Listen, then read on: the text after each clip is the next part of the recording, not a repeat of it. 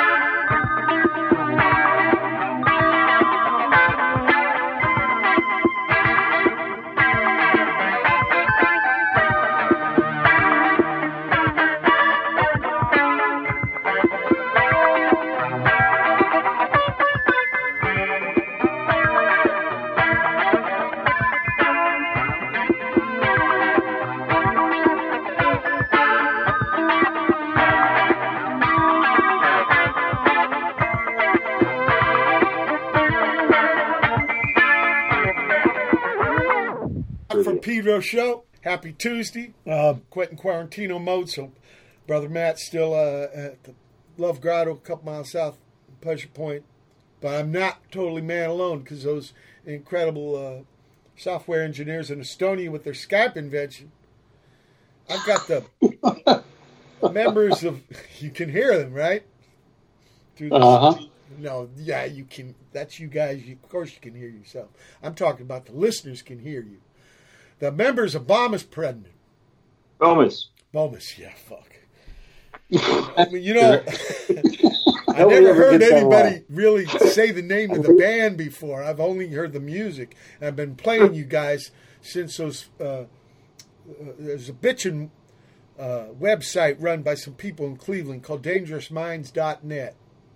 Oh, yeah. And they're always turning people on to good shit, you know. And that's how I found out about bomis, prendin. And so there was a reissue of the Clear Memory cassette, and I just got into it, man. I love what you're doing. It's exactly, you know, us Minutemen graduated Pedro High in 1976, and the scene we got into was kind of like what I hear about what you're doing, letting the freak flag fly.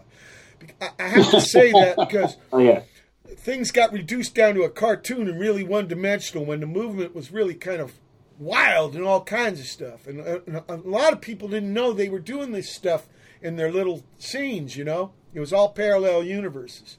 So it's a great, great honor to have you guys on the show. Thank you so much. We got Corvus, Norbert, Bomis, Miles, and we're missing Beal. But he's making his fucking way. Yeah. To the I'm sure he'll have way too much to say when he gets here anyway. Yeah. So let's go ahead. Although he was third on.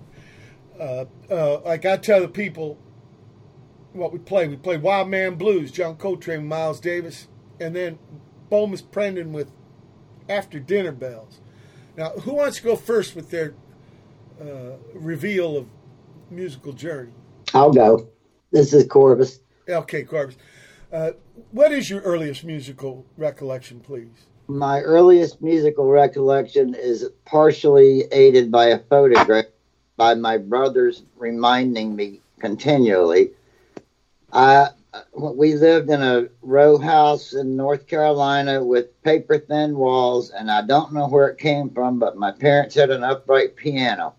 And there's a picture of me banging on it when I'm 2 years old, and apparently it was so bad the neighbors complained and they had to get rid of the piano, so my younger brother never got a chance to play the piano. And I've been feeling bad about it ever since. So now, was that the only instrument in the pad? Yeah. Now, what about school? Did you get in the choir or the marching band or shit like that? I started playing trumpet in the third grade. I was going to play clarinet, but the orthodontist said my teeth were too bad, so I should play a trumpet and try to smash them in. It was an orthodontic decision, apparently. But so I played trumpet all through school, and I played in the concert band. I played in the marching band. You know what I heard about marching band? It's kind of tough because small mouthpiece. Yeah, well, and if you hit something wrong, you get it in the face too. So, yeah. Now, but I was we practiced on one of the football fields, so it wasn't really smooth. So every now and then somebody would go down during the practice. But the best part of marching band was my senior year. I played a herald trumpet. And because I was the oldest one or the most responsible or the most whatever, I was the front right corner. So everybody in the band had to look at me, front and side. So I was the one who had to dodge a horse poop or decide to hit it and let everybody else hit it too. Whoa. Kind of a first chair. Yeah. Now, first foot. Yeah, first foot. Now, Corvus, you learned to read, right? Yeah. Yeah. I started reading music in the third grade. I was transferred. I think I was in the 11th grade. And my aunt's church asked me to play trumpet for an Easter something. They were doing Battle Hymn of the Republic. And I didn't really want to do it, but they talked me into it, and I had to transpose it because the organ player had different music. So I was able to do that kind of stuff, but only on paper and with the trumpet. And I never actually, could do that stuff in my head. Now, what was the first record you bought yourself with your own money? Probably walking up to the shopping center with a handful of change and buying Hard Day's Night. Beatles. Yep. And what was the first gig you went and saw? The first one that made any impression on me was the first very shortly after I got to school in Richmond, my freshman year. Somebody's making a bunch of fucking noise. You got to calm that shit down, please. Who's doing that? Yeah, who's doing that? Well, it's all quiet now. Go ahead, Corbs. Not me. My first year in Richmond, when I was a freshman, there was a concert at the, I guess it was the baseball field, Richmond Arena or something, but it was the Beach Boys, Buffalo Springfield, Strawberry Alarm Clock, and I believe Soul Survivors. And that was the day that the drummer of the Strawberry Alarm Clock hit a cymbal and went off and whacked the keyboard player in the head, and they took him to the hospital before they got to play Incense and Peppermint. Whoa. That's a little bit of drama. So, now, did you do this thing like after school with the garage band, basement band, bedroom band, that kind of thing? Not until college. I was in art school, and everybody I knew that was in band was a high school kid. And I didn't know any real music people, but I was in a band called Titfield Thunderbolt in 1969, and first it was 2 people, and then there was a big band version that was 5. And you didn't do trumpet, did you? Excuse me? You didn't do trumpet, did you? Actually, the first time we played, I played Wonderland by Night while the other guy played Sparklers. And we asked the audience to stand at the beginning, and I played the Star Spangled Banner and got lost in the middle of it. And he played a 10-minute drum solo, and then I remembered where I was and finished it up. And then we asked him to sit down, and then we went to a table and played the card game Fish. So we were into John Cage. We confused people, and we emptied some rooms. Yeah. He got to open for Alice Cooper in 1970 before anybody knew who he was, so that was cool. He was making those first 2 albums. They were kind of joke records, right? Yep. Frank Zappa's Straight. He was on Bizarre or Straight. Straight. The show that we did was on a Sunday night, and I believe it was probably one of those things where their manager realized they were heading up the coast and didn't have a place to play that night because the local people actually did the tickets and the posters. I was on the ticket, and Billy Burke, the other guy in Titfield Thunderbolt, was on the poster. Oh, so it was all done very quick, and then they played and they were gone. So I saw the Killer tour. I saw $1 Billion Baby. Then the one where he fired all the guys, right? Yeah. Because Alice Cooper was actually the name of the fucking band. He kind of bum rushed. Well, anyway, who wants to go next? The first band I thought was a really impressive band. Well, at school, at VCU, that we were getting all kind of people's concert and dance committee. I saw a little Smokey Robinson Imperials. I saw Little Anthony. I saw the Turtles before Flo and Eddie left. Lots of good people. Yeah, VCU. I played on that field before. Okay, who wants to go next? Norbert? Yeah, sure, I'll go next. Okay, earliest musical memory, please. Well, probably the same for my music lessons. I can remember I went to Catholic school through like elementary and high school, right? And so I had a piano teacher from first, second, and third grade, this nun. And I don't know why she kept me going, but after 3 years, she told my mom, yeah, piano playing, no, I think he'd make a good drummer. So after 3 years of beating me on the knuckles with a ruler, she kicked me out. Well, in the big band days, piano was in the rhythm section. So was a guitar. Well, yeah, so I was close. Yeah, you were close.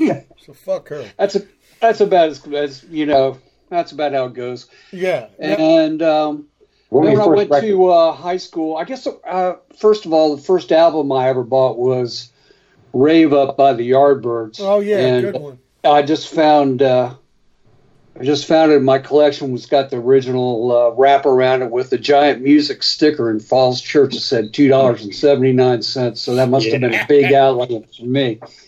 And what was the first gig you saw? First gig, actually, I had friends in grade school who played. They were called the Axemen, and They played all covers. They were friends of mine, but they wouldn't let me in that band either. Probably none talked them out of it. And then I went into high school. And high school, I went to a school in downtown D.C., private high school. And I grew up, from ninth grade on, strictly listening to soul music. It was the big split with my friends in Falls Church. They were all listening to the Beatles in Arlington, and I was listening to soul music, and we could barely talk after that. They couldn't communicate. It's like, that's got no soul. So anyway, I didn't get to take any art classes or any music classes then. And then I went to VCU, and all hell broke loose. It was like Kent State times and riots and stuff. And I went down there for political science, but all I liked was artists. So eventually I actually played. Steve was in Titfield Thunderbolt. I was playing noise-ish guitar for a group called Lay's Ultratones. So we actually jammed together as Lay Ultrabolts and the Thundertones and stuff like that. It was all very, very casual. There were a lot of one-off band names. A lot of one-off band names, but real tight community. Real tight community down there. So then my musical experience, actually I married a woman artist from VCU, and she got me into arts, and it kind of turned my whole career around in that I also fought fires out there, and I was like rappelling out of helicopters in Oregon and such. And my brother-in-law owned a recording studio, and he said, "You got a really good ear. Why don't you, I'll teach you how to do this." So I worked for a recording studio for him for a year and a half. And, all the time fighting fires and in the summers and stuff for the money.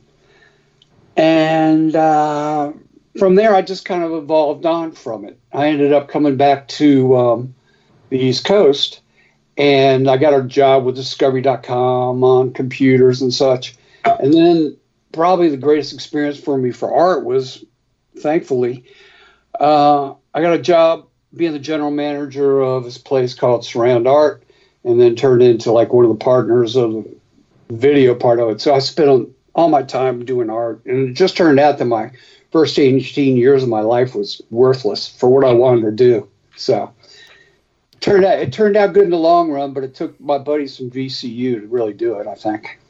Yeah, but that's kind of how life is. It's hard to plot it all, you know what I mean? I want to play Dog in Love. Dog in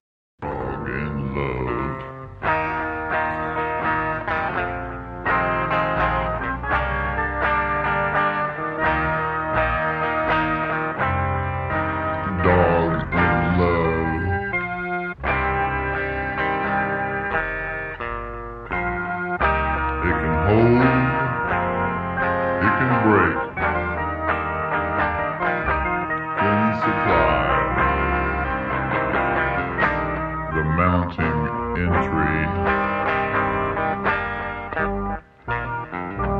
Magnetic. Dog in Love.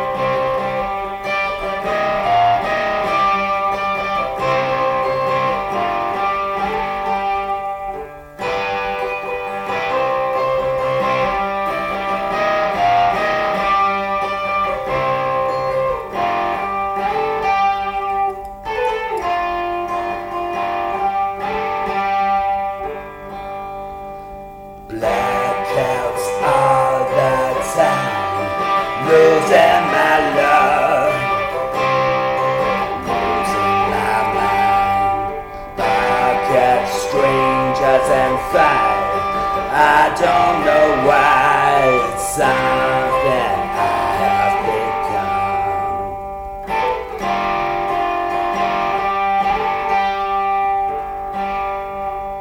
Cheap Spanish wine.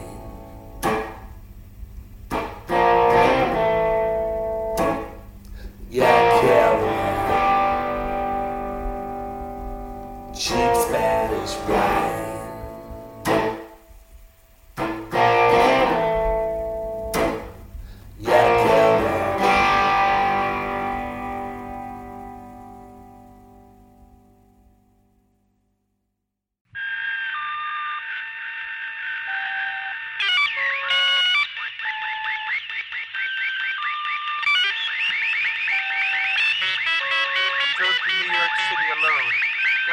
Twilight, walking down street in bathrobe after parking car near a pier. Almost fell in river, carrying suitcase and gray pants. Walking up filthy street, looked to left and saw a jeep with 4 people trying to climb straight up a cliff. Almost to the top, jeep stalled, fell, broken half. 2 people strapped in back seat, one guy unconscious, other guy both legs gone and hole in stomach, dead. Looked for phone booth, someone else calling police. Went back to curb to put pants on, put them on, fit, but not my pants. Had lacy outer cuff, wide bells. Picked up suitcase and started walking. Saw a girl coming my way, waving my pants in the air. Waved back, exchanged pants, put my pants on.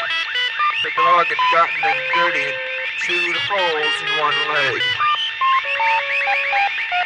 Walked down street toward Pier Hotel.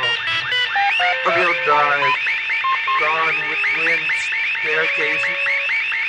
The bottom floors are like shopping mall, but have rooms and corners. Madigan and Single Bullets had room 101 to the right off the main lobby. No one there. Guest informed me that they were at some bar.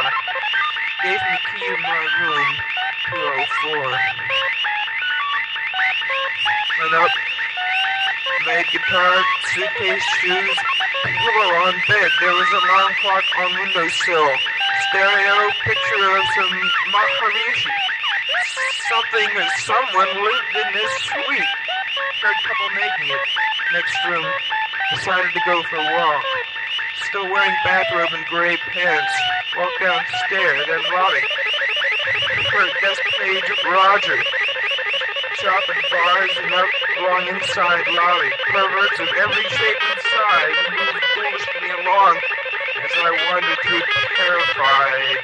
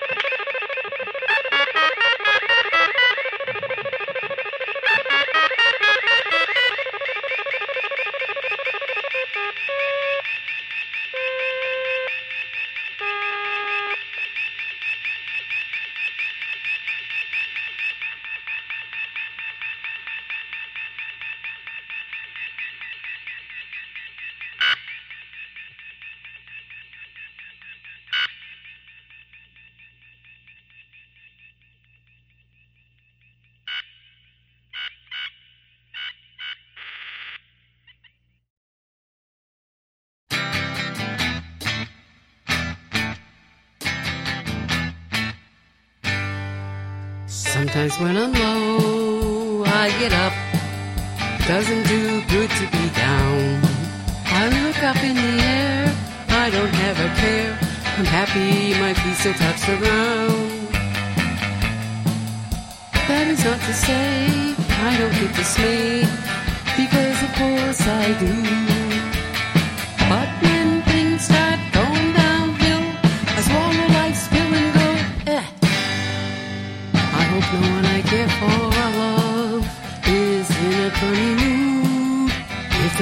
I'd tell them life's really not that bad. I would give them a smile, I would give them a hug, I would give them advice, I would tell them to shrug. Everyone knows people who live to be dark. If we leave them alone, they will always miss the mark. If we show them the way, that all you do is have to say two letters, it takes almost no time.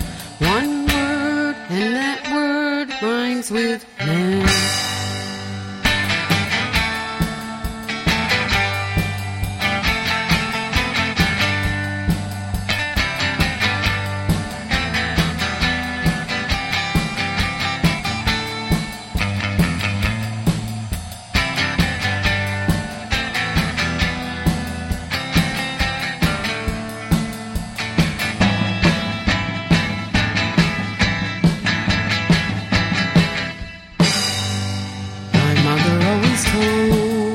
Listen to my dad, that's the best advice I've ever had.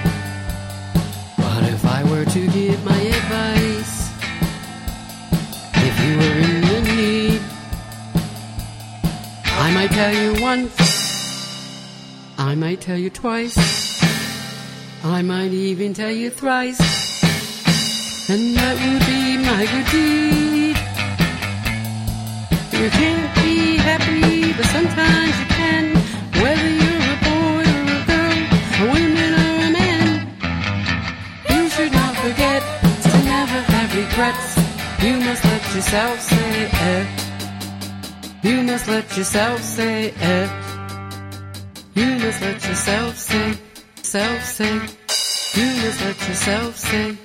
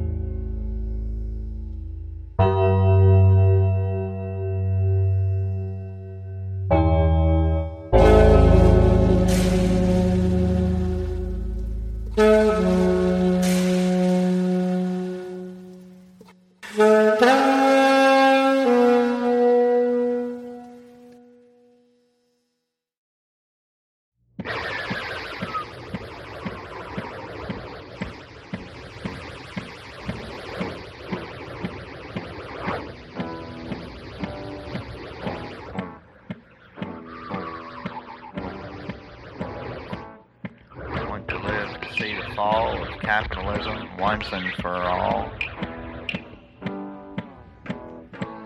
When capitalism is dead and we are all together and free, everything will be free for everyone. 2% of socialism, 2% of everything. This is legal, proper, and we mean it.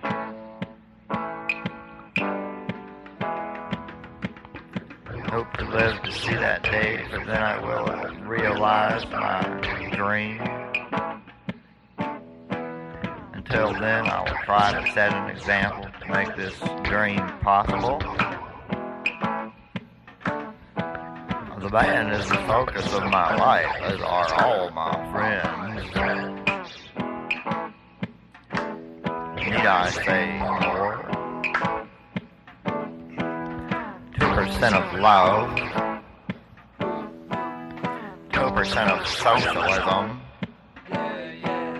2% of everything. This is legal and proper and we mean it.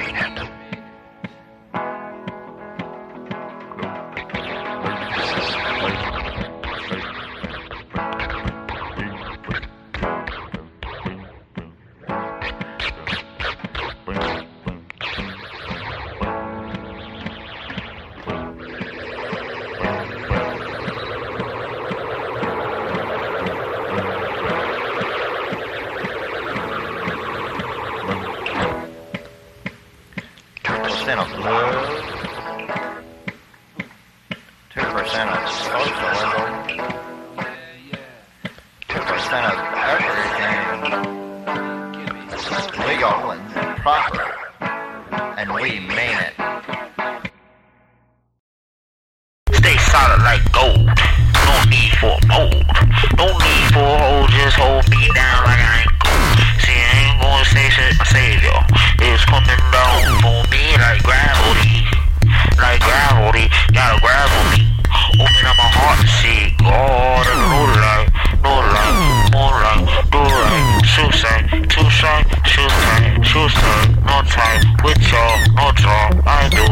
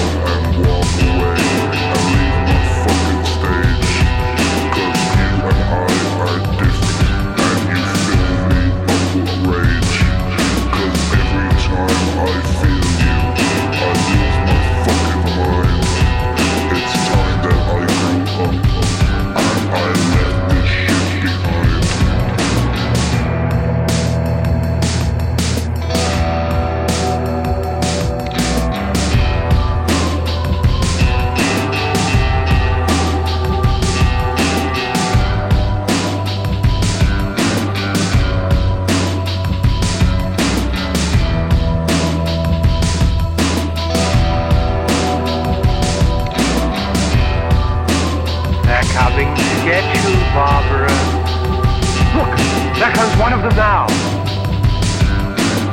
Look, there comes one of them now.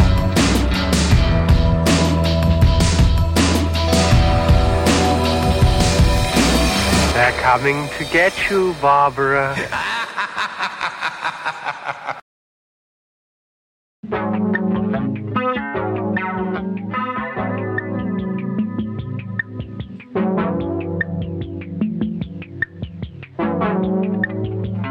They call him Sam Neon. It was just something they called him, I don't know why. He even called himself Sam Neon. That's how he signed his checks. I know. I checked.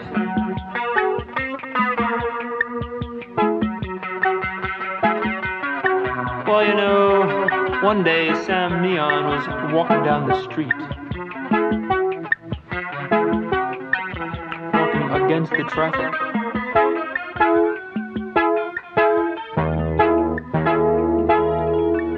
He was hit by a car.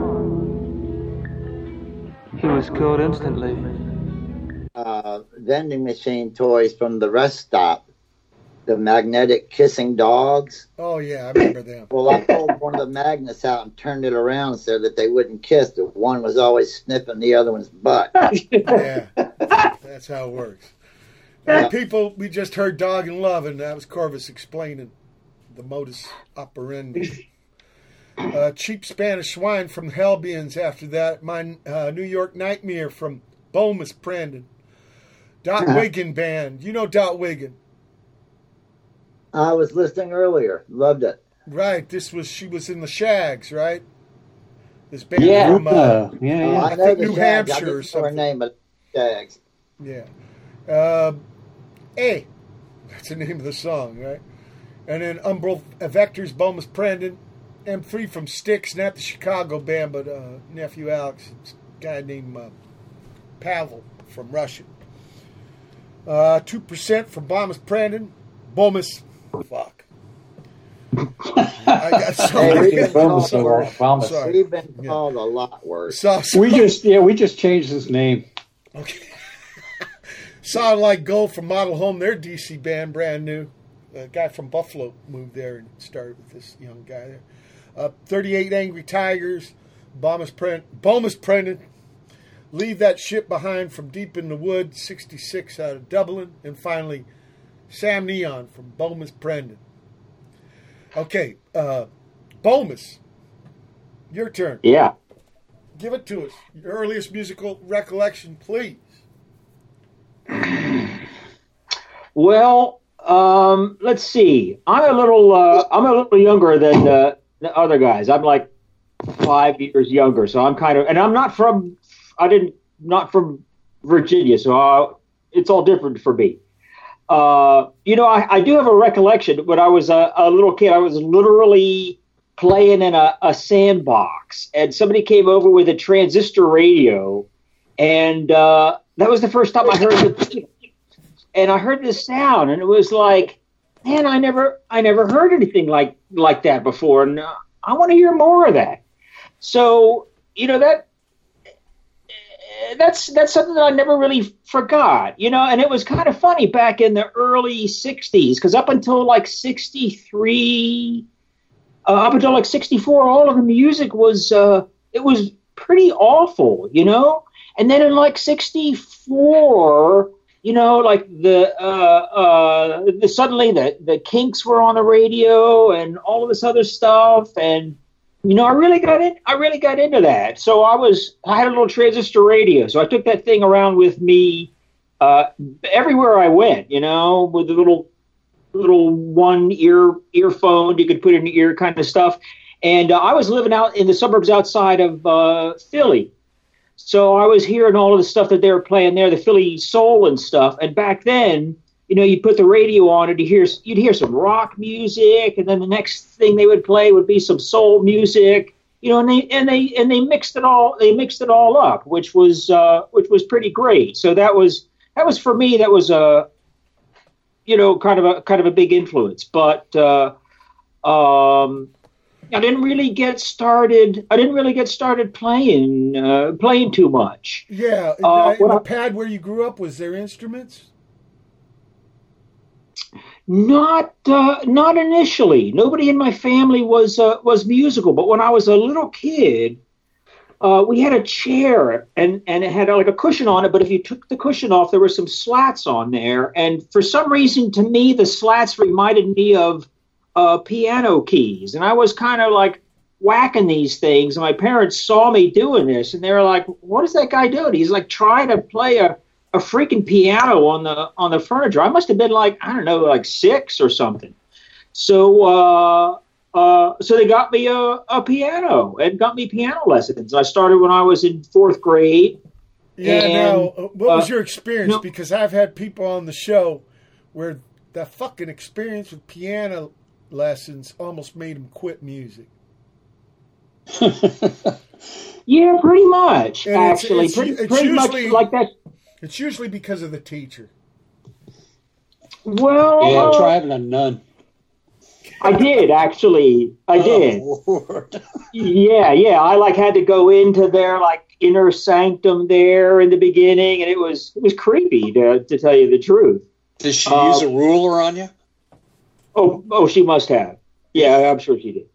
But after that, not too long after that, I was taking lessons from a nice old lady down the street, and she knew her stuff, but it was like starting with the simple things, and then the easier classical things, and then getting a little more difficult, and I wasn't really into it. I wasn't really into it so much. After a while, she said, "Okay, well, you can play some of this other stuff," and I would get these books of pop music, but they were terrible arrangements, but I played them. What about school? Were you in the choir? Were you in the marching band or shit like that? No, I didn't do anything like that. Okay. No, I wasn't really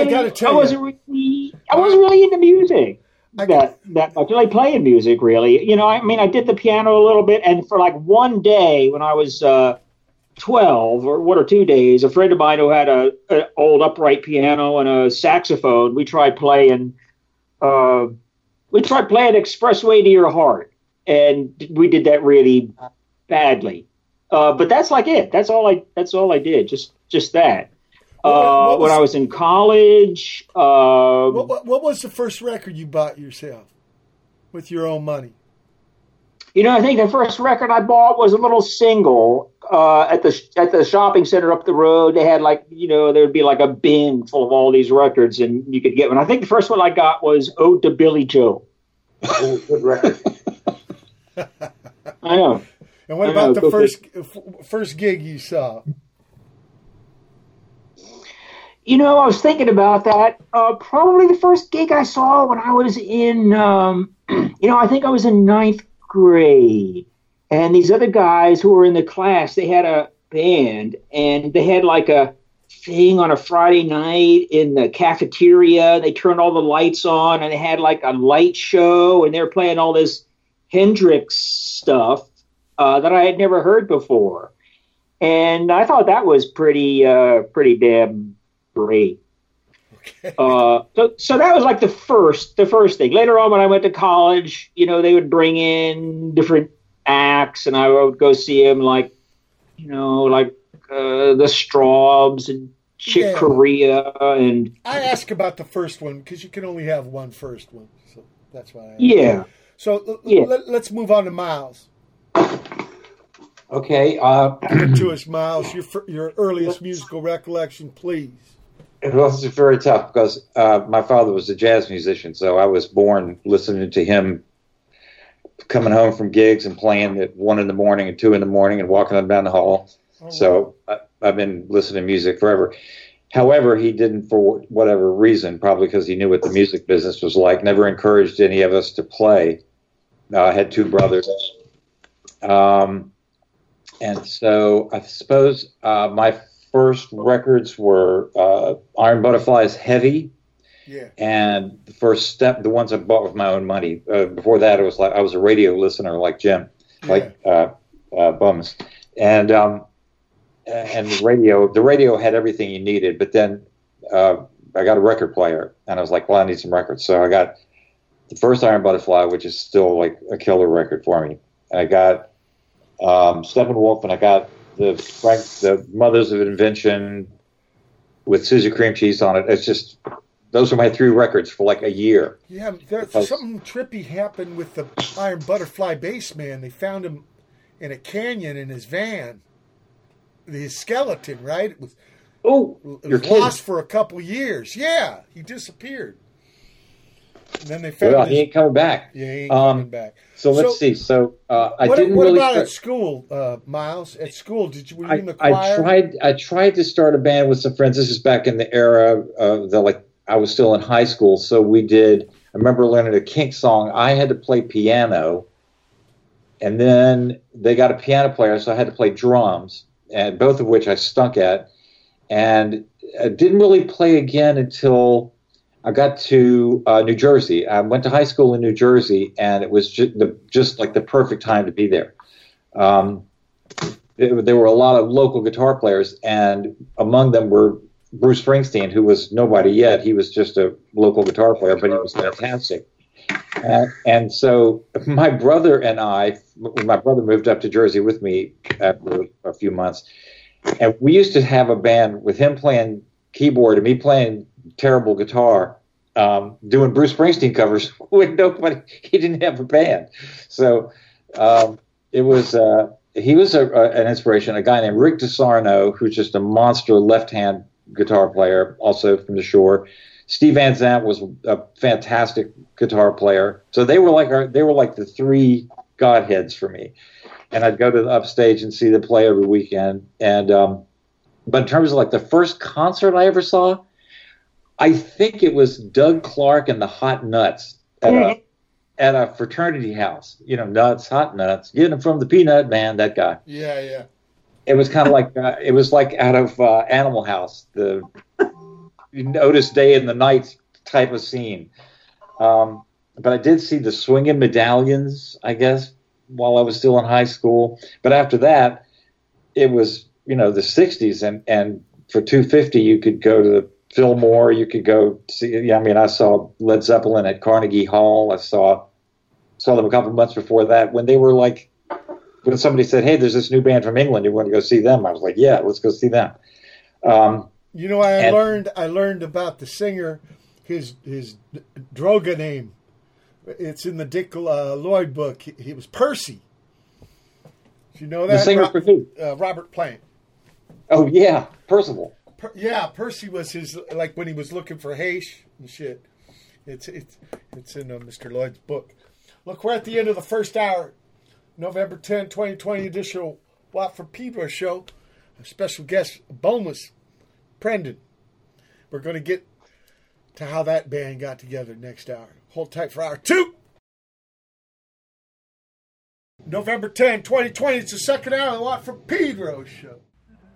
On a cloud, on a cloud, on a cloud, on a cloud, on a cloud, on a cloud, on a cloud, on a cloud, on a cloud, on a cloud, on a cloud, on a cloud, on a cloud, on a cloud, on a cloud, on a cloud, on a cloud. I've got some shine on a cloud, and when it's cold outside, I've got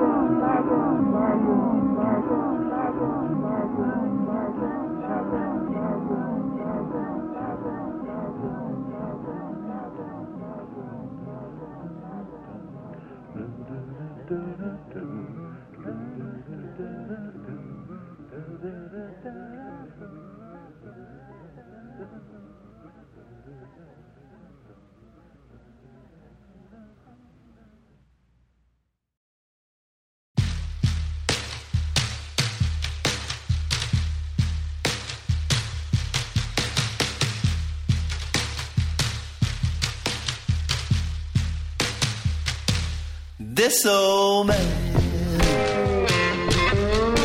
he never came rolling home. This old man,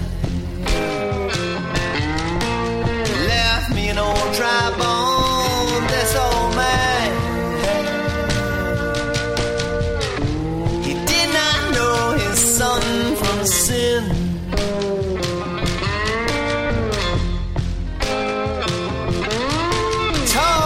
The same old lie for years, told it over and over again. This old man, last night in my dream, someone asked his name. Asked was he blessed, asked was he cursed. Maybe it's all the same. But now, like the man on the radio,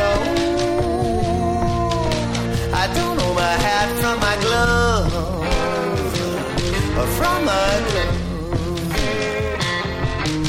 and I can't quite put my finger on whatever it was he called love. This old man,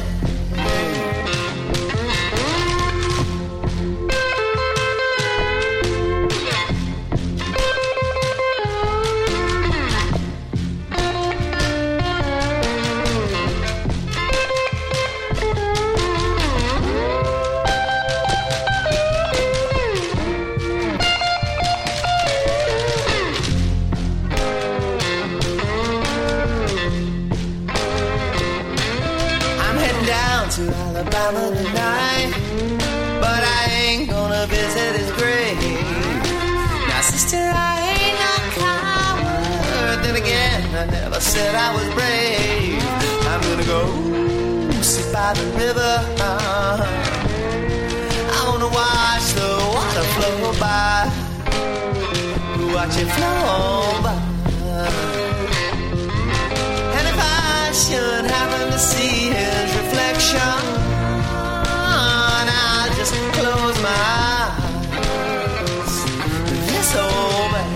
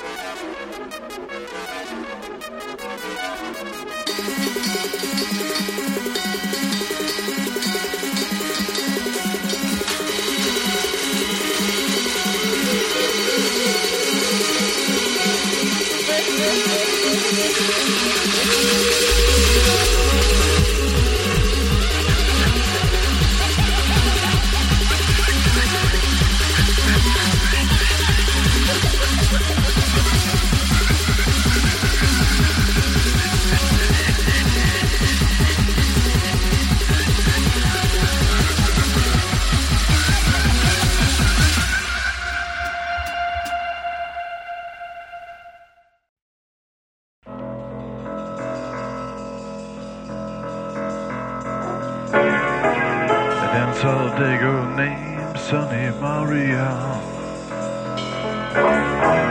She's a stunt woman on the make, a danger to herself. The dirtiest of dirty dogs, she grinds immaculate. Keening between clenched teeth, her purr is a whine. Come up and see me sometime. I'll tell you a wild story. She lied, of course, and broke my heart on the wheel of her caprice.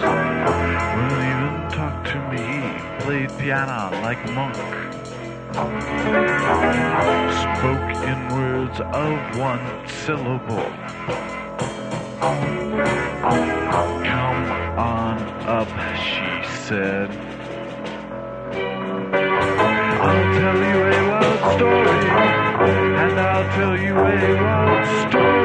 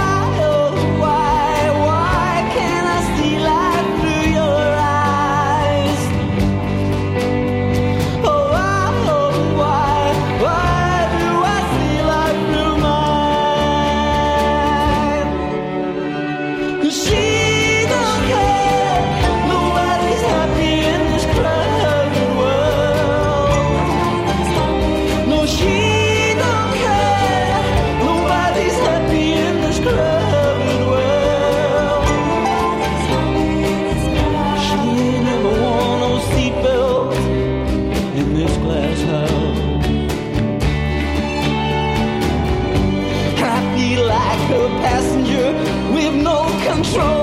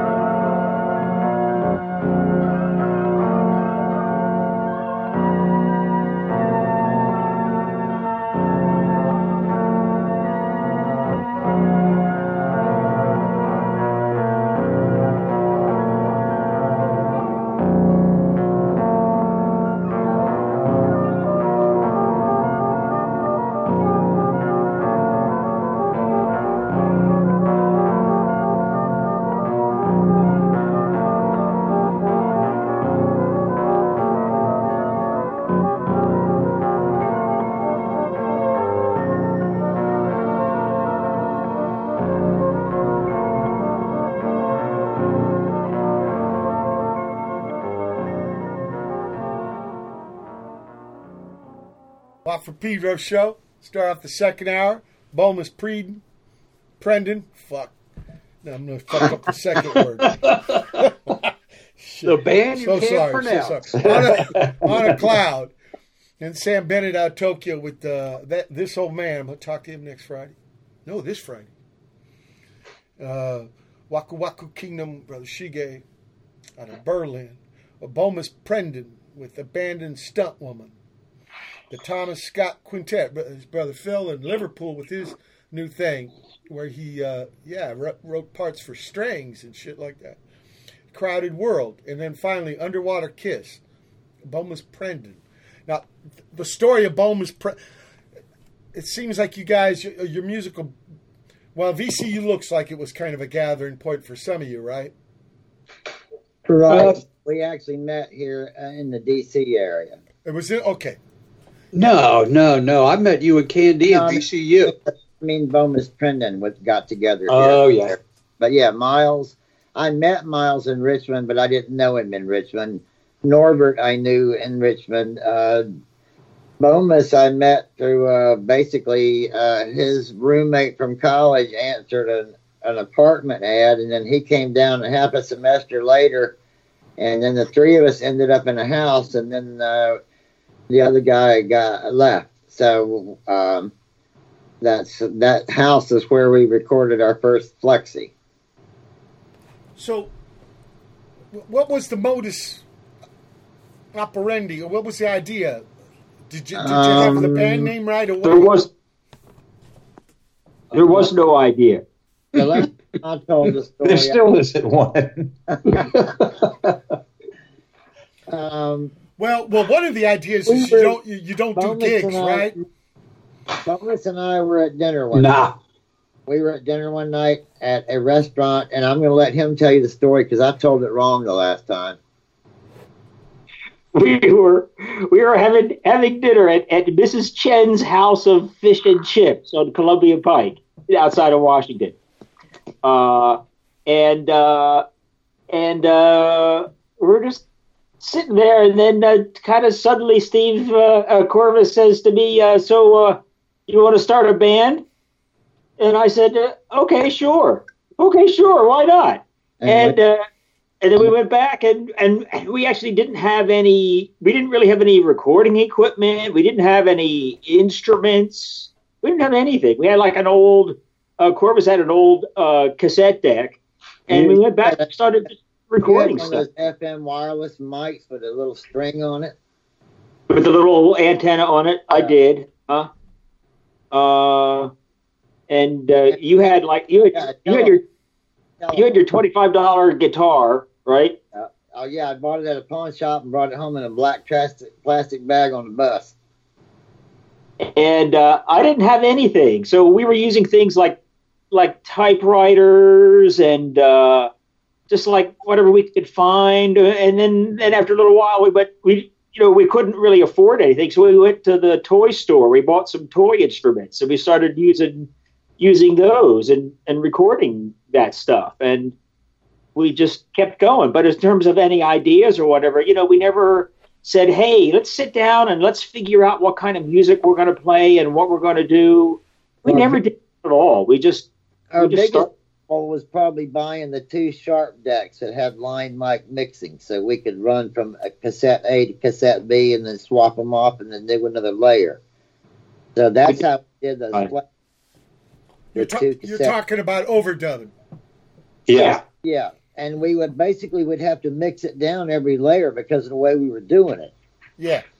And so if you didn't mix the last layer right, you would lose it. Now who was the first 3? It was 3 guys at first. Y'all living together in a pad. Bill didn't live with us. He had been in Richmond, but he was from this area, so he was back at his mother's house. Okay. So he would come over and play guitar with us. So it was Bill, you Corvus, right, and Bomis. Okay. And so you're talking about that. Is it called Test? Yes. Yes. But there's something before Test, right? There was a cassette called Video Loss that was maybe 5 or 10 copies, if that many. Test was the first flexi. But that Video Loss, that's your first recordings? Think so. Yeah, I think so. Yeah. Even though there wasn't that many, it was your first recordings. Okay. In fact, some of the Video Loss was actually on the radio. I believe it was at Matthew Moore on WAMU, and we were called the Nibs then. Or it could have been WGTB at Georgetown. We were called the Nibs. We weren't even Bomis Prendin. Well, how did Bomis Prendin get to be the name? Take it away, Bomis. Well, when I was in okay, how do I explain this? When I was a kid, when I was in like early high school, for some reason I had this idea about making up words and making up names for things. Because at the time, everything was called like Thunderbird this and like Jaguar that, and I thought, they're going to run out of animal names, and they're going to have to start making up names for things. So I ought to get in on that. Now, why I thought that, I don't really know, but I did. And then when I was in like 11th or 12th grade, I found out that they had things called computers. And, they told me about that, and I said, well, let me get this straight. So you can just, like, tell this thing what you wanted to do, and then it'll do anything you want? And they said, yeah. And I said, well, I want to try that, So I started writing things that would make up words, And those 2 words were some of the words that were made up. And I had used that on an earlier, just a dumb project, a thing I was writing with another guy, and we were, and then later, okay, here's the thing. Later, then, when I was in, this is kind of an important thing here. When I went to college, I had an English professor, and he said, I want everybody in the class to write a sonnet, but don't use regular words, and don't try to make it make sense. Just so that it sounds good. If like an alien from another planet heard it, he'd say, okay, that sounds good, but it doesn't have to make sense. And I said, that's nuts. But I thought that was a really great thing. And so I wrote a sonnet that didn't make any sense. And a friend of mine also in school at the time, he wrote one too. And he was borrowing some of my words and things for the one that he wrote. And the one that he wrote had the phrase Bomis Prendin in it. And then later on, that became one of our songs, October Bargain Days, which was from like the advertisement in the Sunday papers. It's October Bargain Days at the top of the page, so he made that the name of the piece. So as I said, we recorded that. So it's a lot of made up stuff. Now, why did the name get changed from the Nibs to Proma's Prendin? I'm wondering that too. Yeah. I don't know. I was working for a hand lettering studio, and bomis worked there briefly, and that's why it became the Nibs, because of the pen nibs. But I guess we probably decided it wasn't exciting enough. We were also very briefly, and maybe we should have stayed with this one, and people could have pronounced it better. Bomis had Xeroxed a picture of a tapir, the animal that's sort of like a peccary, Tapir. Sure, I know it. We were going to be the tapirs, and then we decided. And then he put some wiggly lines, and we were going to be the pulsating tapirs. So I think we went from pulsating tapirs to bomis Prendin. Did you guys used to eat a lot of? Did you used to eat L? I don't think I ever did. Never? I mean, the last time I used it was, I think, in '83, but I did several years of research. Oh, you mean that, Al? Yeah, it's in a D, Steve. Not since 71 or something. No, because I'm wondering if there was any influence on the bomis Prendin music. Without a doubt. Yeah. It was there beforehand, but it might have been kicked up a notch. Okay, I want to play Twilight Pink. Okay. Wiggin, man, it's Twilight Pink. And 1,000 million balloons, pointless. Polychrome sunset, Syrah but kinetic, like a jitterbug in a petri dish. Camera 2, close-up of two brothers joined at the heart, while Doctor shakes his head and wishes science was magic instead. Twilight Pink. A grainy flicker, a cinematic, a pair of queens on a willow and horseshoe couch. $2 or $1. Okay, $1. Check it out. Check it out. Check it out.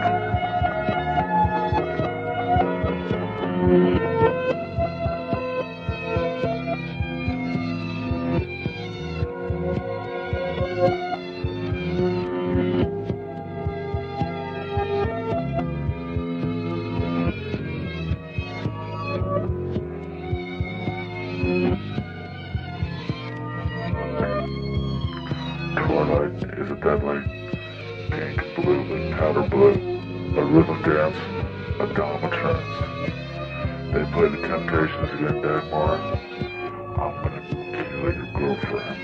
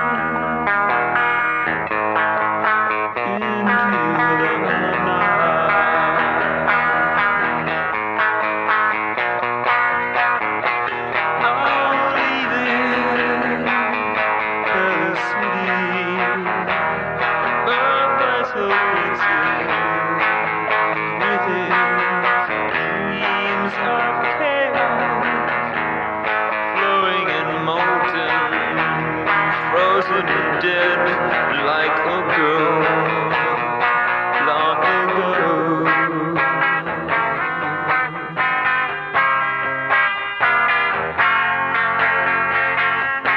Like it was a long time ago.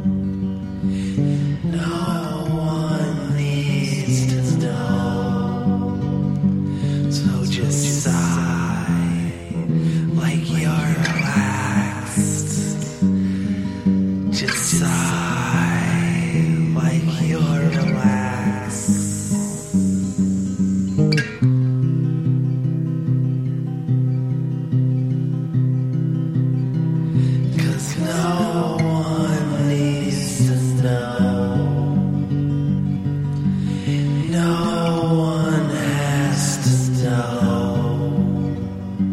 So just sigh like you're relaxed. Just sigh like you're relaxed.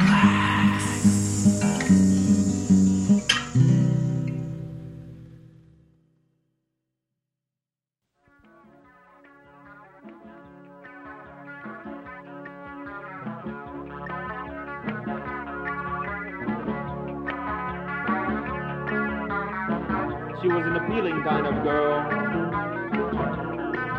The kind of girl you don't see every day.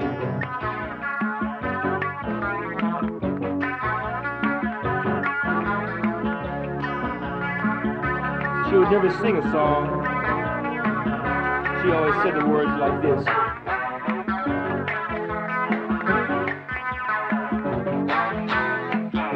She was the only girl I ever knew who didn't wear any underwear. I like her.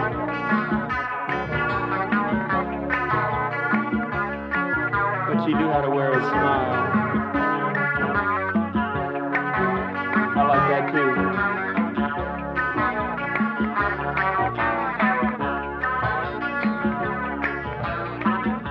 She had that certain something. I don't know what it was. She wouldn't tell me.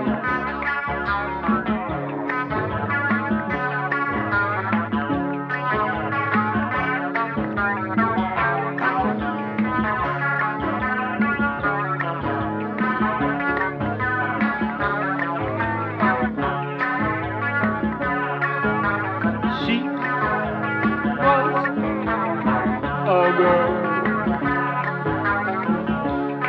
She was a girl. She was a girl like no other girl.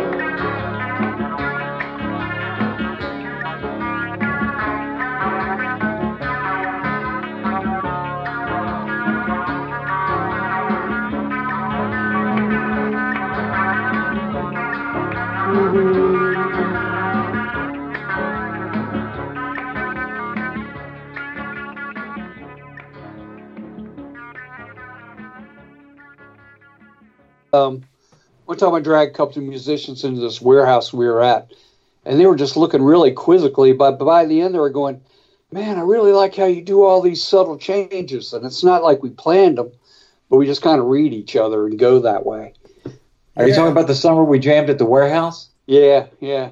That was a wild time. Well, you're lazy to work in advance. I got to tell the listeners what we just heard. We heard Twilight Pink from bomis prendin, early 2 version from His Name's Alive. Plodding Power from Harper, Russe, and St. George. One of those is a fake name for Delia Derbyshire, big pioneer. Yeah, sure. Yeah, baby. You know, with the tape, right? Yeah. With the yeah. Before synthesizers. What's it called? Doctor Who. She performed that theme song. Blue Inside from bomis prendin. No One Needs to Know, Samuel Locke Ward. Finally, She Was a Girl, bomis prendin. So, I mean, I said this a little earlier, but one of the ideas of bomis prendin is no gigs. Yeah, we actually played like 3 times. No, maybe I'm wrong. Maybe I'm fucking wrong. Tell me. Maybe no, it might have been 5, but they were special occasions. Yeah, we played a Hendrix festival in Richmond. We played a Doors festival in Richmond. We played at American University. So I think it was the week after Lennon got shot. Yeah.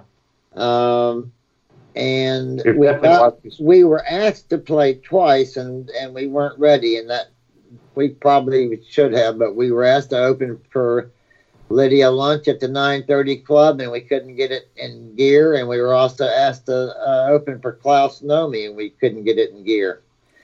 But we were basically at home with headphones on, making no noise in the room. In fact, when you guys were downtown with the Minutemen, we were at home with the headphones on. We couldn't hear you. But it was a conscious thing. You weren't really wanting to do gigs. You wanted to make... I never did, really. Okay. That's why I'm hidden. Yeah, I still do. Miles is the only natural performer in the group that I know of. But I mean, but it's I got to give you a kind of a perspective from where I am hearing it. It does sound like one band doing every kind of music that they can think of. That's accurate. You know, depends on the mood, yeah. It really does sound like a band together. Now, when did it go from the 3 dudes to 5? That would have maybe been, let's see, was it early E1 that we had the party and rented the movie, the What's Up Tiger Lily? I think that's where we all got together. And now in Miles, I knew Candy from Richmond, and she was already up there, but I think Candy brought Miles over to that party. That was the first time we all got together and talked about it. I think I met Miles before that. I think I met Miles shortly before that at the Blondie concert. Okay. All right. At the Ontario? Yeah. Early 81. Does that sound right? No. Yeah. Maybe it was early 80. Yeah, I'm thinking a little earlier, closer to 80. Well, and I'd known Candy for a long time down in Richmond because she was a fantastic and a notorious groupie. And she and her friend Don Parker used to hang around one of my bands a lot. So I'd known her for a long time. And then I went to, I left Richmond, got married, and moved up to Alexandria, right? Alexandria, I think. And they ended up at a party with Corvus and Bomis and the What's Up Tiger Lily, and we were just talking about music, and I really loved aggressive, difficult music. I'd been in a punk band in Richmond after being in a band that did nothing but jazz fusion, and then I was out of a band, and so I wanted to go play, and I guess Candy and I must have started at the same time, right? That punk band was Ricky and the White Boys. Right. So, by this point, the video and test, they were already recorded? No, we're all on Test and Phantom Limb, I think, right? Okay, yeah. Okay. Yeah. Pictures are. What was the other one? I'm not sure if Bill is on Phantom Limb. He's at the end. Yeah. Not is he? Not for a long time. Not for a long time. Of course. Oh, yeah. Yeah. Yeah, that's kind of an odd thing. The end of our second flexi ends with a recording of an argument that the band was having about song forms or some damn thing. Well, Bill and Miles were talking about this song structure, and I was recording the argument. Yeah, they were fighting, so that became the song. That became the song, and that was the end of Bill and the end of Phantom Limb. Yeah. Well, you've heard that. You've heard that recording of the Trogs in the studio, right? The producer's trying to tell the drummer how to do some kind of drum fill. Doopy doopy doopy doo. Oh, fuck you. It got a lot of England accent. Yeah. So some of those things they make good for good stuff because they're in the moment, Yeah. So, but was there? Because you one of you was saying that you didn't really do a lot of you could feel each other out when you play. So, but there was ideas of song structure. Well, that was it's a 2-track thing. A lot of what we did was spontaneous improvisational music. And that is, we would just plug in and get going. And then for a year or so, I was working downtown in Washington, and we would go out to Norbert's house, I believe. And on the metro ride between downtown and where I met Norbert to get picked up to go to his house, I would try to write as many songs as I could. And this is like in 25 minutes. So something like Twilight Pink would have been one of those things where I just got a legal pad, and I would just start sort of automatically writing lyrics. And for a year or so, we kind of took those lyric ideas and sort of made songs around them. As much as we ever had any discipline, it was kind of a weird period, but it was great. I mean, we got a lot of good stuff out of it, but we went back to as a general rule, our spontaneous improvisation thing. And in that case, the words came later, if there was words? No, I think words always preceded the music, didn't they? Yeah, for sure. It's hard to remember everything. Sometimes it all happened at the same time. Yeah. Yeah, that's why you'll hear vocals over top of music, because we got some lyrics, right, and we're playing music, and somebody's trying to sing a melody that hasn't been written yet, and never really read the lyrics before. Right. But it strangely comes together. So, well, see, I was a songwriter too. So I was a songwriter for a couple of different bands, actually 4 or 5 bands, and so songwriting was like I kind of knew how to do that. So, but the problem is you can't walk into bomis with a bunch of songs and show it to everybody on the guitar and go, "Here's how it goes." I mean, we could have figured it out eventually, but that's hardly the bomis ethos, you know. And so it was more like, here I got these lyrics, and let's see what happens. So it was kind of the launch pad. The words were like the springboard. Sort of, yeah. Yeah. Because you said something, bomis ethic. What would you say is the bomis ethic? Well, to me, it is about when we first started. My conception of the band was that we were a band made up of musicians and non-musicians, for want of a better word, who all played together as a band.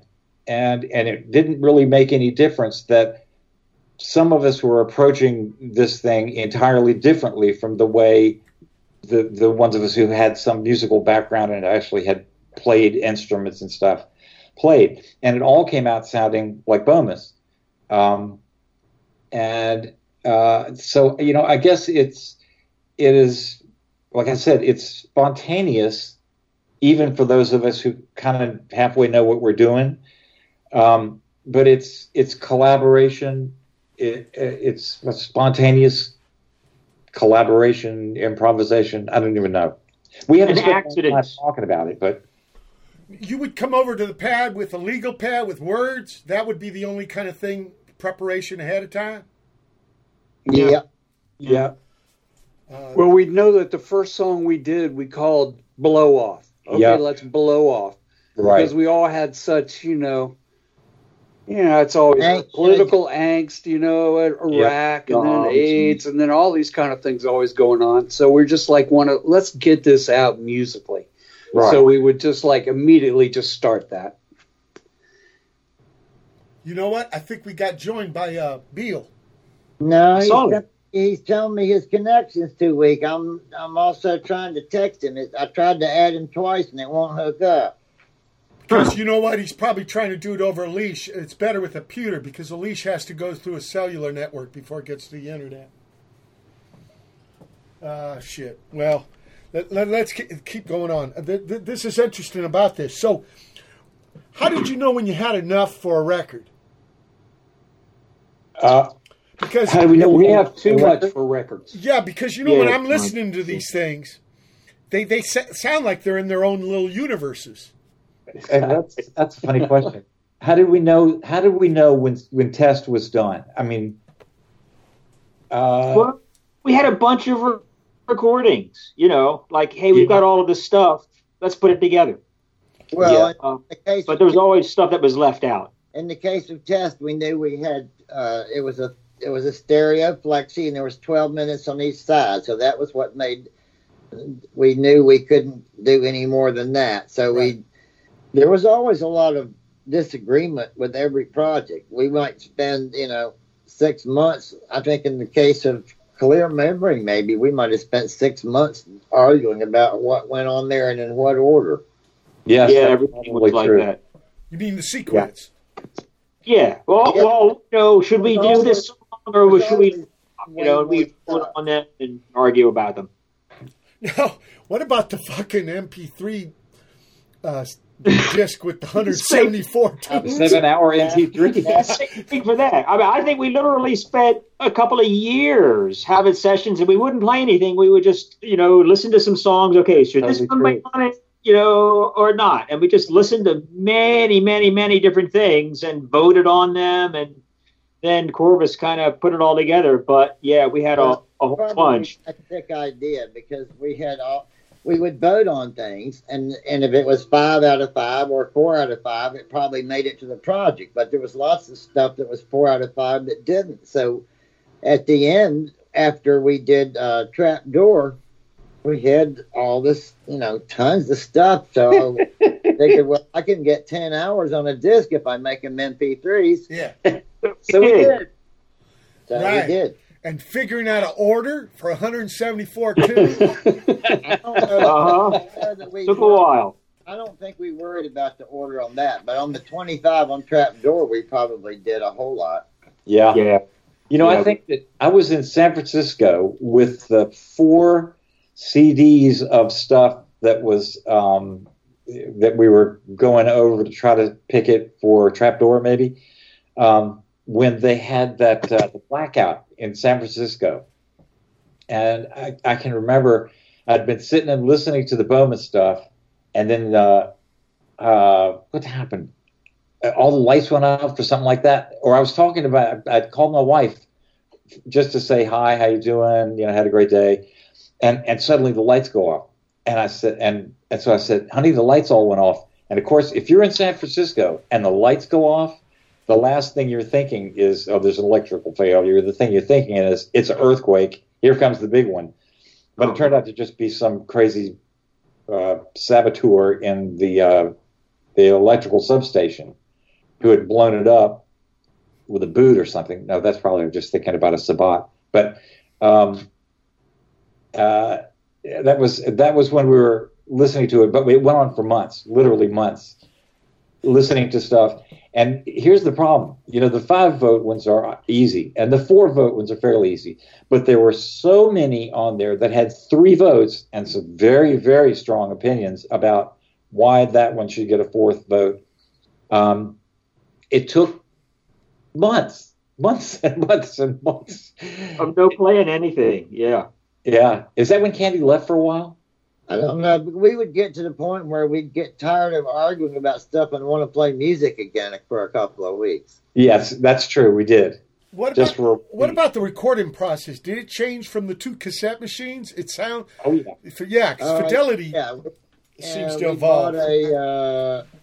We bought a what was it, an AW16 or a? It was a. Was it Tascam 4-track? Yeah, we had the Tascam before that. Yeah. Yeah, so it was a 4-track on cassette. So we were still on the cassette, but we bought a Tascam 4-track that worked great.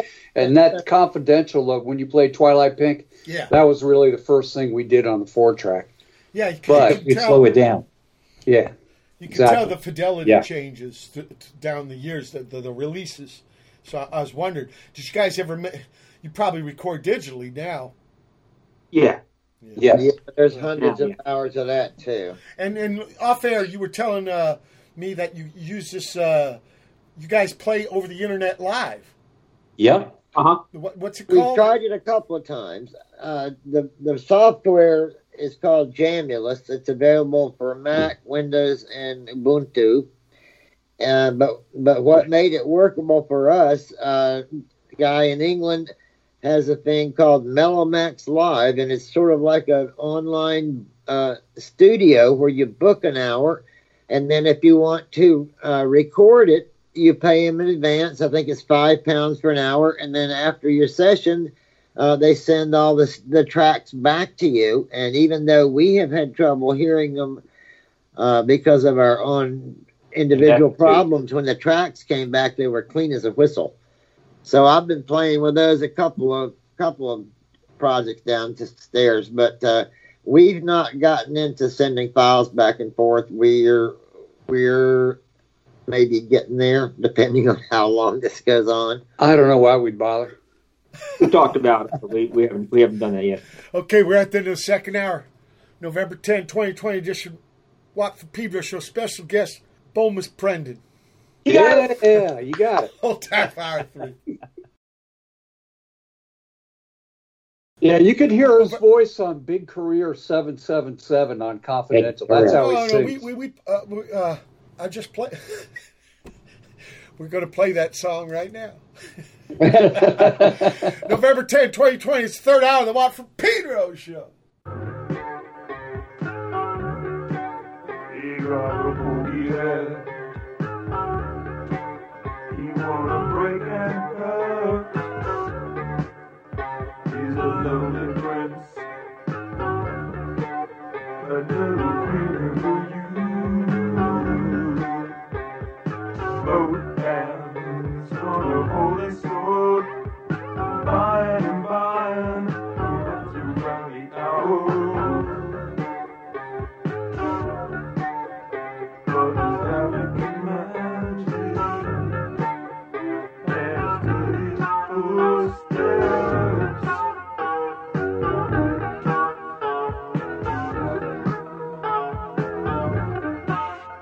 And he's doing twilight business. And he's a uptown agent.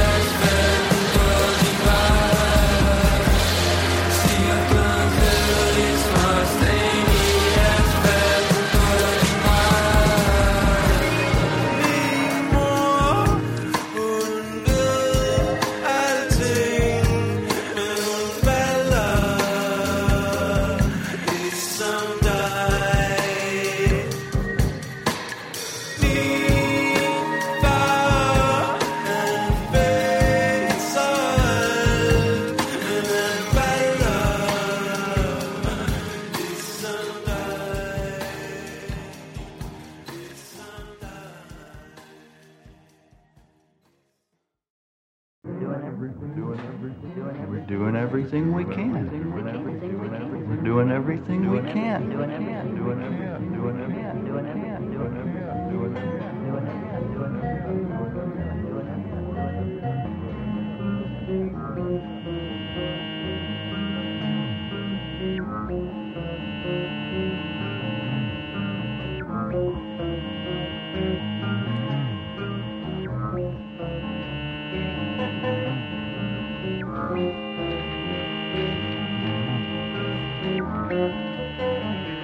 Have you heard about the system? It's a killer. A colorful friend, a corporate panic, a long death story of dirt and desire. Come on.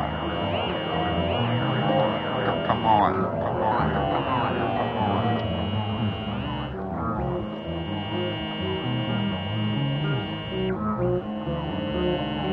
Are they fixing your programming? It's a promise. A week's vacation in cold, wet elastic. A mental aberration makes your mind go plastic. Come on! Come on! Waves above the great storm. Violence and numbers. Big career, 777. Come on! Come on!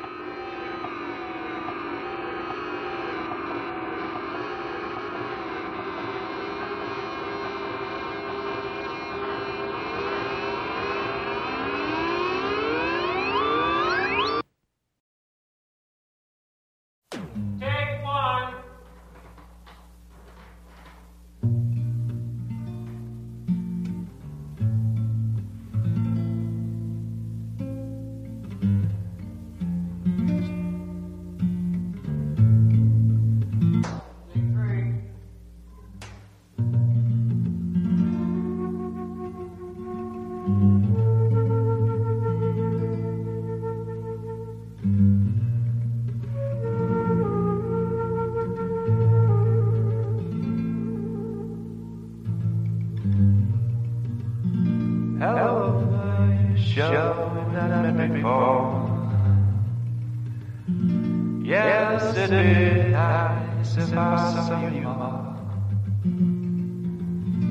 But there's today and no more.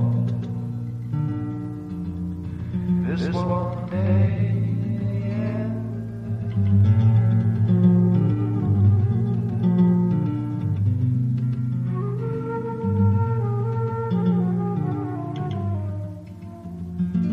Time passes the day, waits for us to come. What's that Monday? Well, we've got to have. There's just one day for us to have fun. This one day.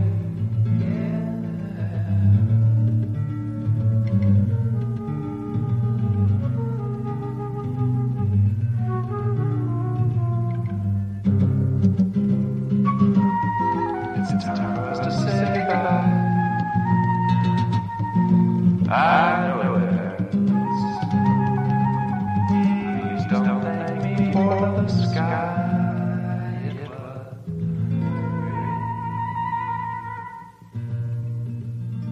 don't think thoughts of it may be sad. Remember when life gets you very bad. To think of today. For you always had this one day, yeah.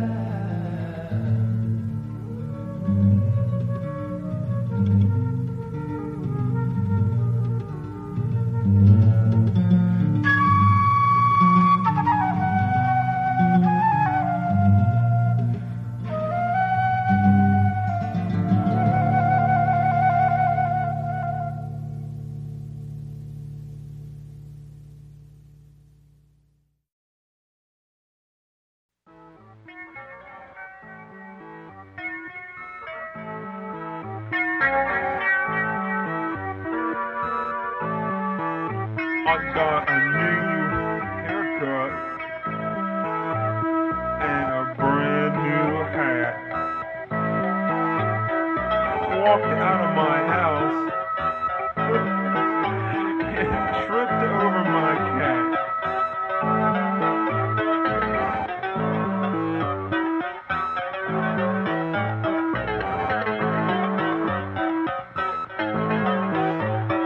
Do you want someone to jump on your back? Do you want me to jump on your back?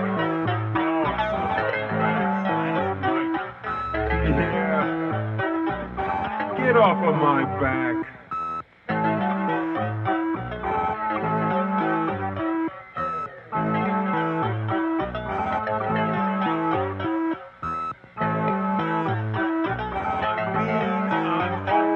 I just don't care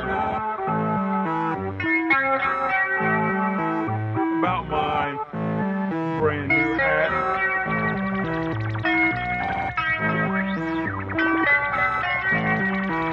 And I don't care who knows, but I ate my cat.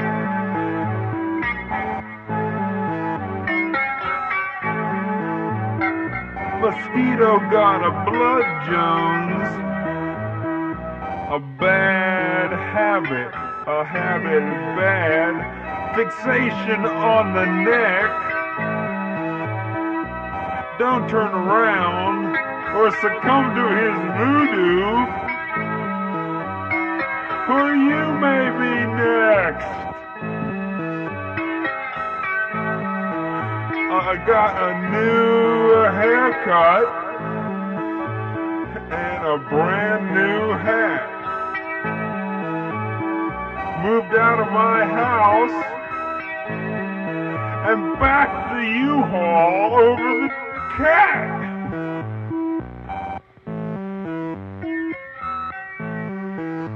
Do you want somebody to jump on your back? Do you want me to jump on your back?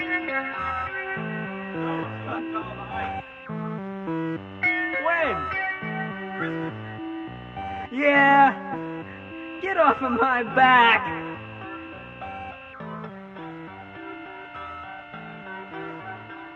I'm mean, I'm old, and I don't care. Who knows about my brand new hat? It's a sombrero. Around the table and wrote the Each lyrics. one line at a time. Yeah. What, the brand new hat? Yeah. Yeah. One line at a time. All you guys contributed. Yeah, Right. we had around the dinner table. Did we do a couple like that? Me and D. Boone, I think, did 5 or 6 where we'd alternate lines. He'd write a line, I'd write a line, he'd write a line. Yeah. Yeah, it's a trippy way. People, we start off the third hour with Modern Artists from bomis prendin. Lost Tapes 07 from Wasted Space. Blodbog #2 from Himmelrum. Brand new out of Denmark. bomis prendin. Big Career 777, and that's got you, Corvus? Yes. Yeah. I think Nancy Reagan actually wrote that one. Well, okay. Just One Day. The Illusion of Time from High Maya. That's got Alan Ravenstein. And finally, bomis prendin. Yeah, Perubu, the synthesizer. He was on the show last week. Great cat, man. Great cat. Wow. And he's got some new recordings, like 5-6 albums coming. He's got a buttload. And then brand new hat, bomis prendin. You just heard the process there. That people they put this tune together by writing a line at a time, passing the pad around. And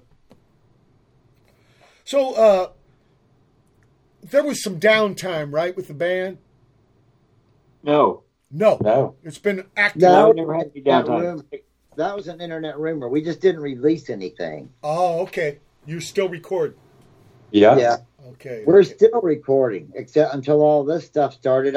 I was just counting the other day. Since the stuff that you've got, there's 116 hours or so on Jesus Christ. And it's all come down to 5 vote, 4 vote, 3 vote. Well, we haven't even. No, we haven't tackled the new batch. We're still in the cranking it out while we can remember how to hook up the equipment. Well, in a way, that's kind of what it's always been about, except for these times when we would go back and have to listen to a bunch of stuff we had done to try to compile it into a release of some kind, or just something for our own. Well, actually, we always thought about releases. It's always been about, like, okay, we've done all that stuff. Let's do this week's thing, next week's thing. And just kind of going forward or backwards or sideways, however it sounds, but not doing things again and again. Yeah, no rerun. I Love Lucy, this week it's mayonnaise, next week it's pizza. That kind of shit. I want to play Yellow File. They go to their room at the end of the hall, and they keep it under lock and key. They hide it away, but it isn't a secret. At least it's not from me.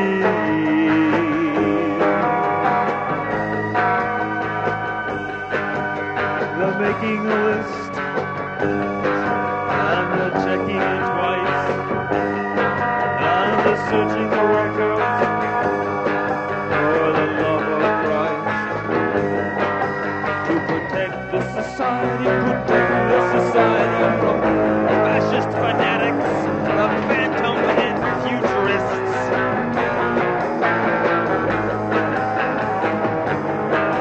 And they keep the names in the yellow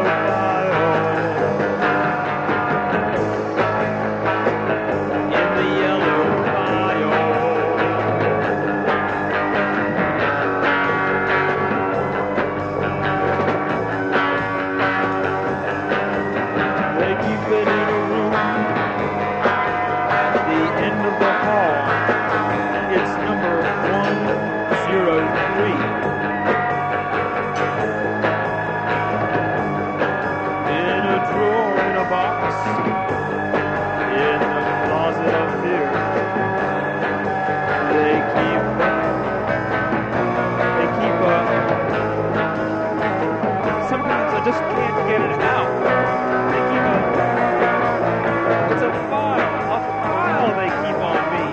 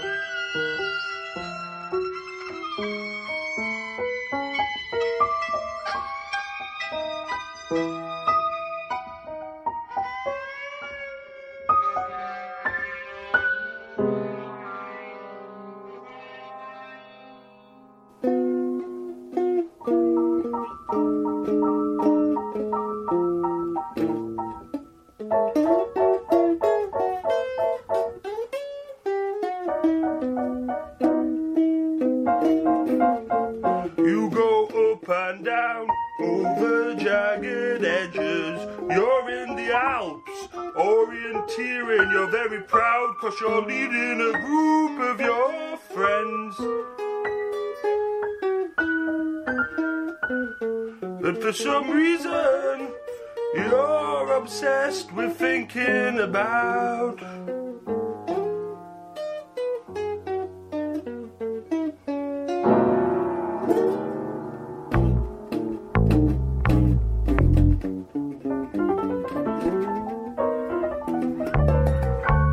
Enid, Blyden stories.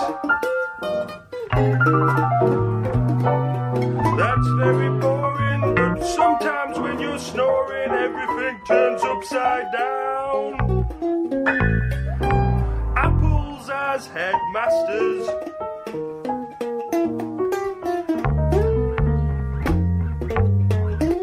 Pigs dressed up as Victorian maids.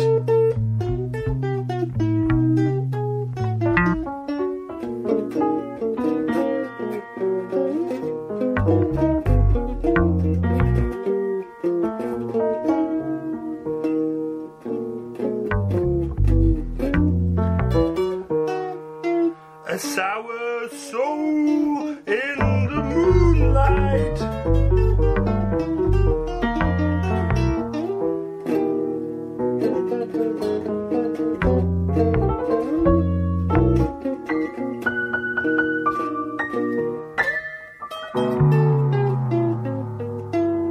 Dancing to the sound of the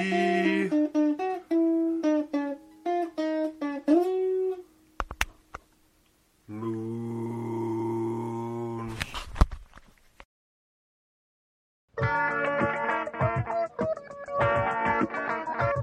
I'm gonna play with my robots all through the play.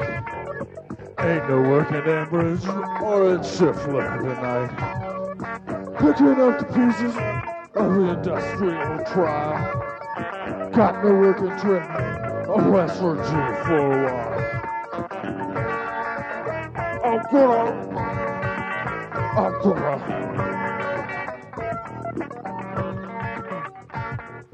play with my robot, walking out of bounds. Send it to U.S. Steel, leave it on the line.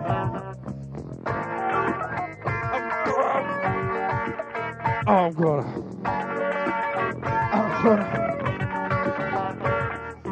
play through my robots all through the night. Ain't no working amberage or a chifler tonight. Picking up the pieces of the industrial trial. Got no work in transit or in restaurant for a while.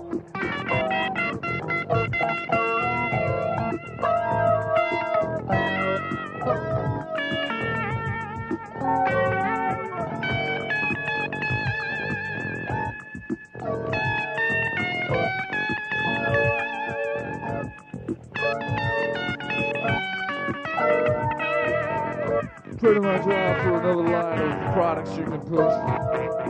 Leave it to the big guys. Just turn around. I'm gonna play with my robot.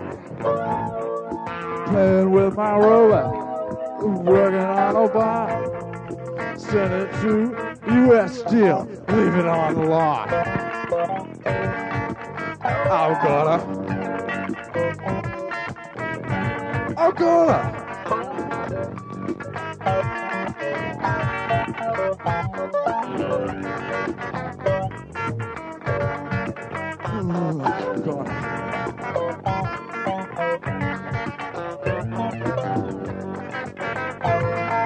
Gonna play with my robot all through this black. Ain't no work in average. Till tonight, picking up the pieces of this god-awful industrial revolution. Got no work for anybody except robots. So I'm gonna play with my robot. I'm gonna work on that bomb. You got it. U.S. Steel. Leave it on the road.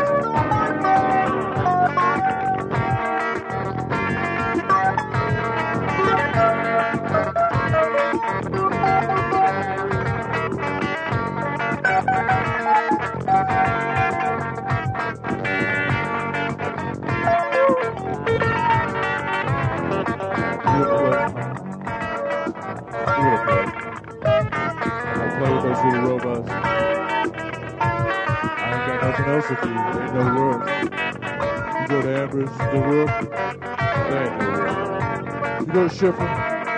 You go there tonight and see if anybody's working. Picking up these pieces of industrial drive. We got no work in Trenton or West Virginia for a while. Doing well. They took my job. They traded my job for another line of products they're trying to push now. We'll leave it to those big guys.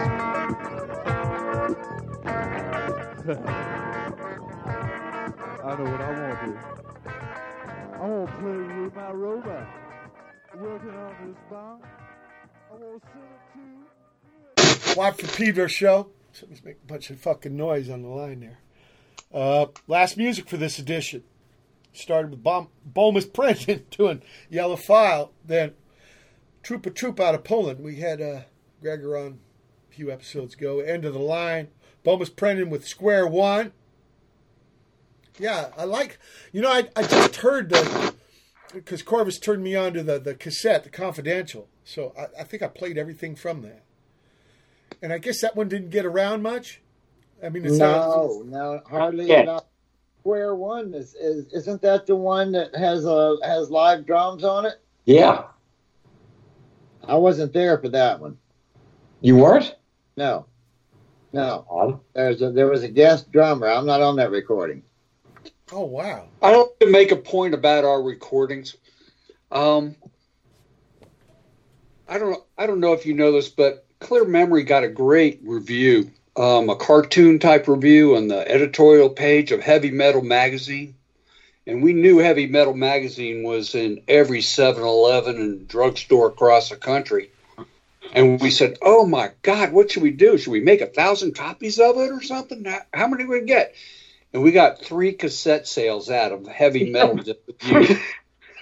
So we said, you know what? maybe we're just not a. I don't know what. We don't know what we are. But we put together Confidential, and we were really happy with it. But we said, well, is it worth any effort for getting 3 sales? I don't think so.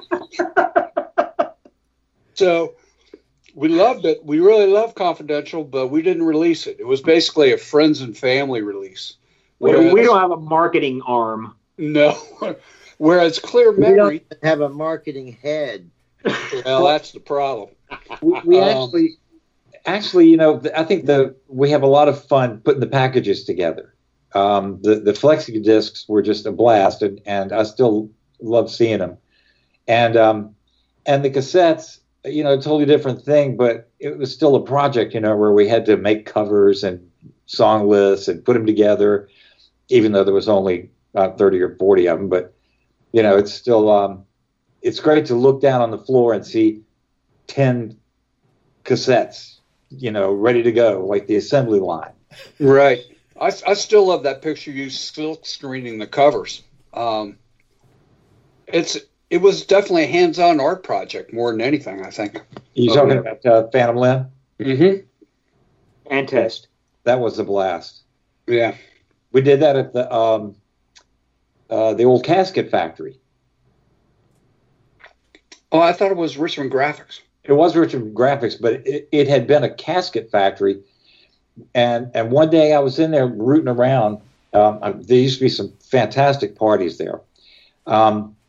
Matter of fact, I remember a girl going down the open elevator shaft there, falling like 30 feet onto the dirt floor, and living apparently.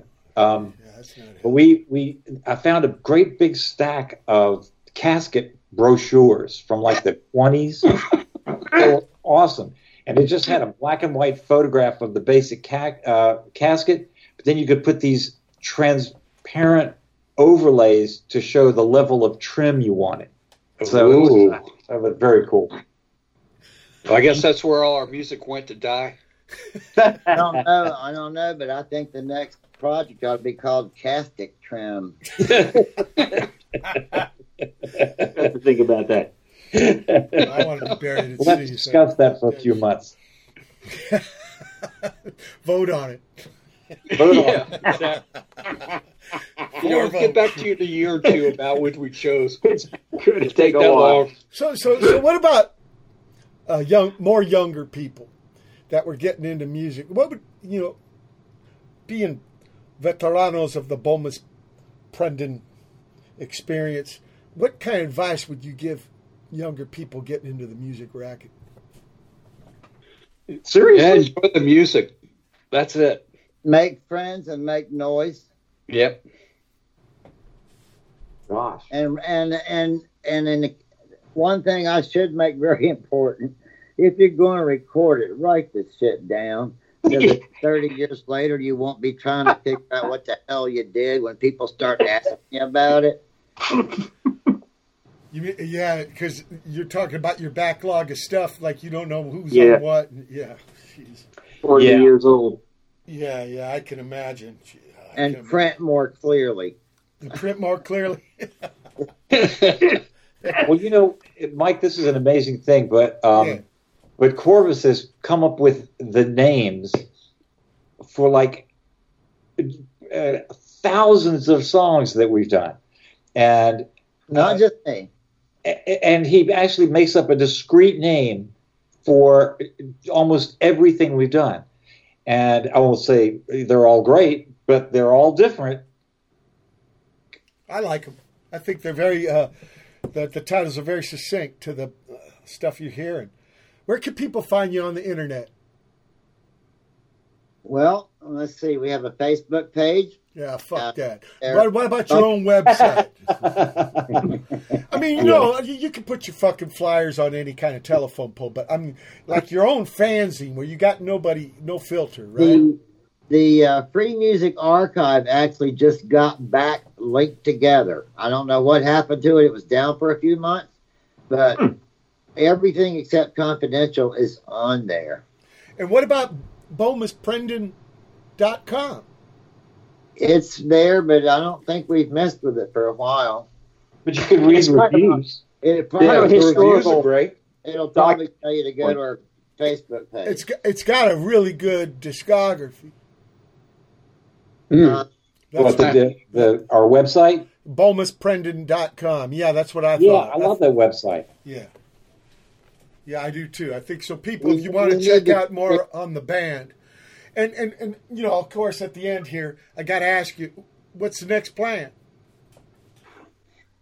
More of the same. Post-pandemic. Yeah, more of the same.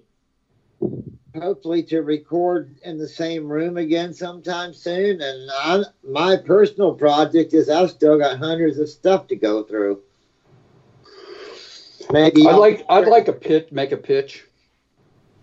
Pitch away. You know, Clear Memory was revived out of the ether from Garrison Records, and I wasn't familiar with them. And then I went to their website, and it just blows me away. Stuff that you'll never have a chance to see anywhere. And they called us wrote Steve last fall and said, "You guys still alive?" And they took that tape and just remastered it, just a 2-track tape, and we just can't believe how better it sounds. So this is my plug, so they actually do it to Confidential also. Thanks, Alex. I think they're a great label. They got a lot of good shit on. I went to their site. They really do. They did a great job. Obscure stuff you'll never see anywhere else unless you go to a compendium like they put together. I think they're a marvelous label. Mike, really do you play vinyl? Do I play vinyl? Yeah. Yeah, you Sure. do. Sure. Do you have our record? Do you have our vinyl record? No, all I got from you guys is the ones and zeros versions. I'll have to send you one. But okay, that'd be great. That's very kind of you. I love what you're doing. Be interesting. I mean, you guys, when you get to play in the same room again, you're going to improvise in the moment, right? Always. Oh yeah. So this situation here somehow is going to reflect on. I can't wait to hear the music that comes out of this from you guys. Well, hey, thanks, Mark. You played, I think the other day you played America on Hold. That was recorded 2 days after 9/11. Okay. We were actually, I think, supposed to meet on 9/11. Yeah, that's right, but we couldn't. We couldn't do went it. Nuts here in D.C. and I think we rescheduled for Thursday, and that's what came out. Wow. That's exactly.